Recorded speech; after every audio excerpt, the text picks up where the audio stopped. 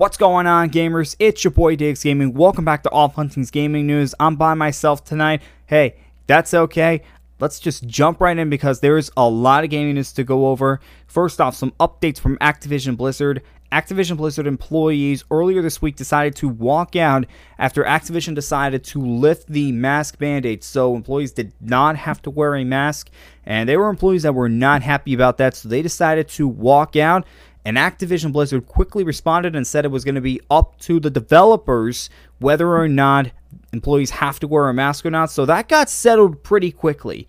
That one, Activision Blizzard responded in a good enough time period, able to reverse course and realize that people still want to take this seriously. People still see the value in wearing a mask. And that seemed pretty good because those employees just did not think it was the right time for them to move the mask mandate, and it's a good look. And another good look for Activision is that they moved over 1,000 quality assurance testers that were part-time and contract workers to full-time employees that were going to be bumped to, the starting point was $20 an hour that these employees got bumped to. That is really good for the quality assurance testers. Again, these were contract workers and temps, and now they have full-time jobs. That's a big win for them. And it would be a good look for Activision, but there's one thing about this. Raven Software employees were not included in this, and as we all know, Raven Software, they've been trying to form a union with the quality assurance testers, and Activision just decided not to include them with this. That part does not look good on Activision's part. It just seems like they are trying to be petty at this point. And really, Activision Blizzard, they've been trying to shut down this union since Raven Software has been trying to start it. And really, it's something to keep an eye on down the line to see if this union actually does get formed. But on the good side of it, Activision Blizzard moving over 1,000 quality insurance temp and contract workers to full-time. That's a pretty good thing, and I know a lot of employees would be happy with that.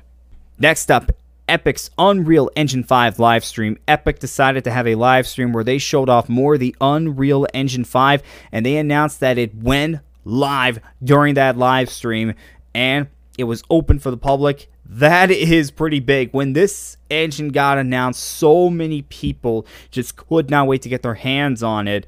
And this engine, again, it looks like it's going to take games to the next level when it comes to the graphics it can do.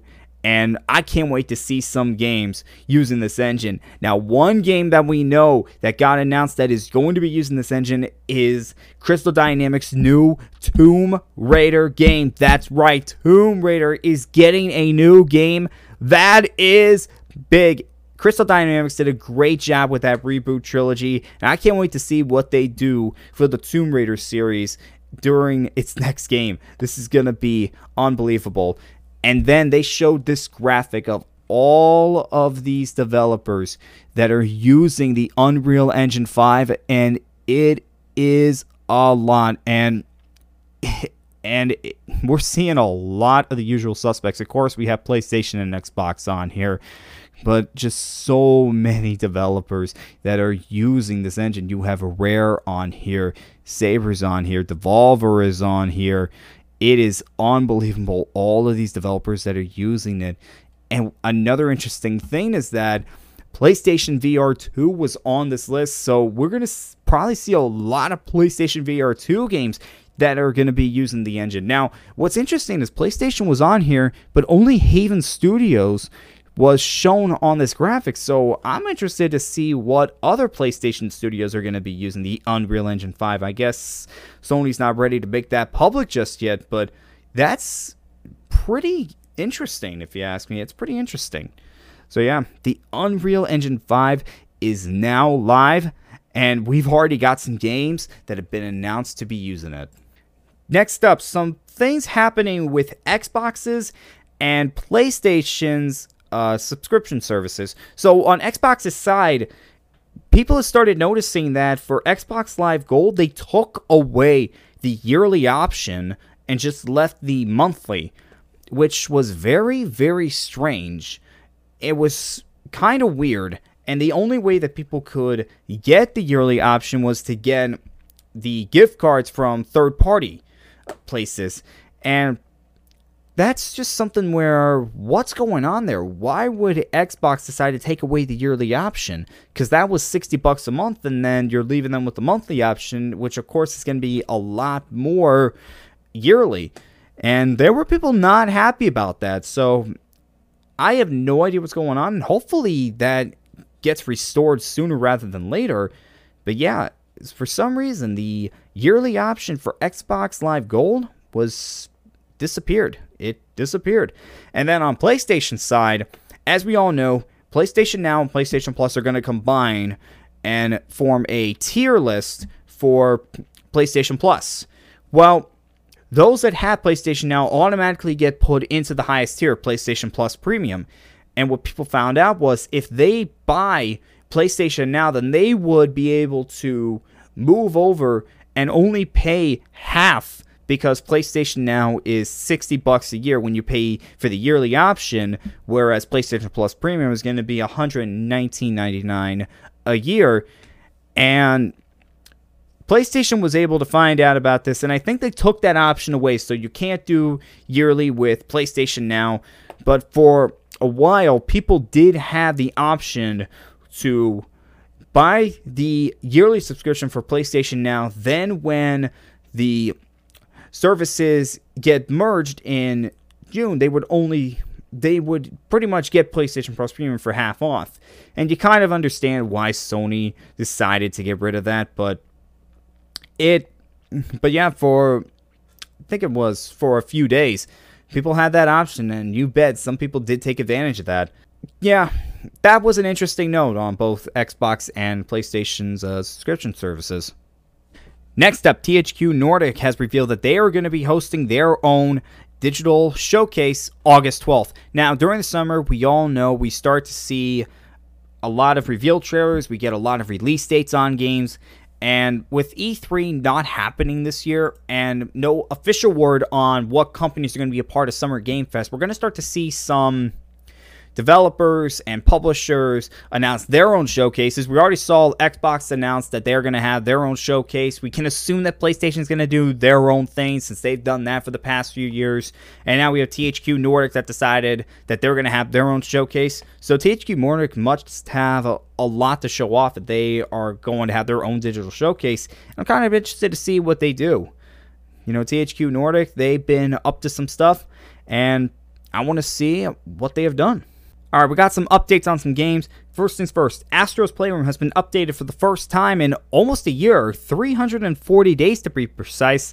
Now, this is what's interesting about this. Again, this game has not been updated for almost a year, and then all of a sudden, it's now getting an update. You can better believe there were people that thinking maybe a new Astro game is going to be announced soon, and we could definitely see that, particularly, again, during the summer. PlayStation could have their own events, and maybe they show off Astro as a PlayStation VR 2 launch title. Astro is kind of becoming a mascot for Sony, not necessarily for the games that he has, but for when they use him, they're showing off new technologies. I mean, PlayStation VR Astrobot was a game on that, of course. With the PlayStation 5, Astro's Playroom was the game that showed off just what the DualSense can do and everything that you could do with that.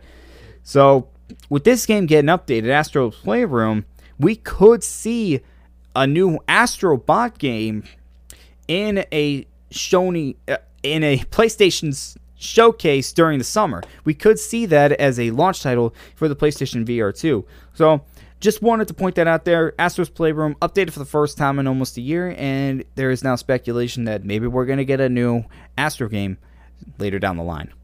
Next up, two game franchises making a comeback. First things first, Remedy and Rockstar announced that they are going to be remaking the first two Max Payne games.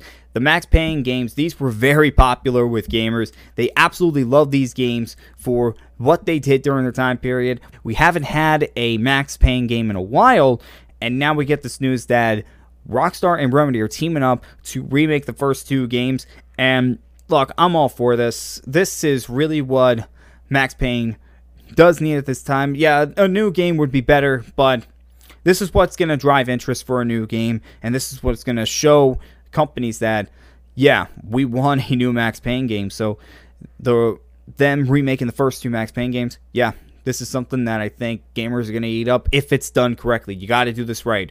So Rockstar, Remedy, you better do these games justice.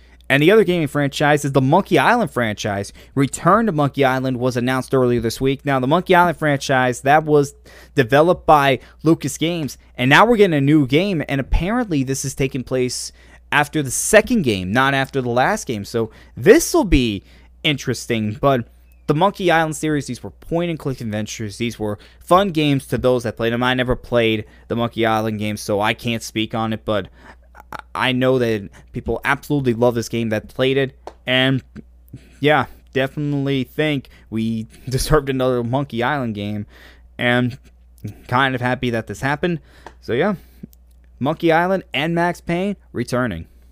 Next up, LEGO Star Wars: The Skywalker Saga was released, and it absolutely met everybody's expectations and then some. LEGO Star Wars: The Skywalker Saga has been called by some people the best LEGO game ever. And that is saying something, because the original Star Wars LEGO games were considered the best LEGO games ever. And I am absolutely happy about this. I am definitely going to be picking this up at some point. This is absolutely amazing. Glad to hear this. And yeah, so the Skywalker Saga met everybody's expectations and then some. Absolutely loved by gamers. Next up, an update from the Witcher series. The Witcher Season 3 is now in production. The Witcher, when it was released on Netflix, people absolutely love this series, both gamers and non-gamers. Yeah, so The Witcher Season 3 now in production. Just wanted to give a quick update on that. And then, finally, some news this morning. Square Enix, during Kingdom Hearts' 20-year anniversary, showed off some things they were working on. There were 2 mobile games that were announced, but the big one, Kingdom Hearts 4, is coming. They had a trailer for Kingdom Hearts 4 with some gameplay added to it. It showed off Sora in this world that was basically looked like our world, and with a big Heartless coming down from the sky. And oh my god, I did not think we were going to get another Kingdom Hearts game this early, because it wasn't too long ago that the other game was released, and we all know how long it took from Kingdom Hearts 2 to Kingdom Hearts 3, but yeah, Kingdom Hearts 4 is coming, and oh my god, you could bet gamers were eating that up. But what's also interesting is, remember that PC leak that happened months ago? Well, Kingdom Hearts 4 was a part of that leak, so that leak is just looking more and more credible every single time a new game from it has been announced, and it's just absolutely amazing.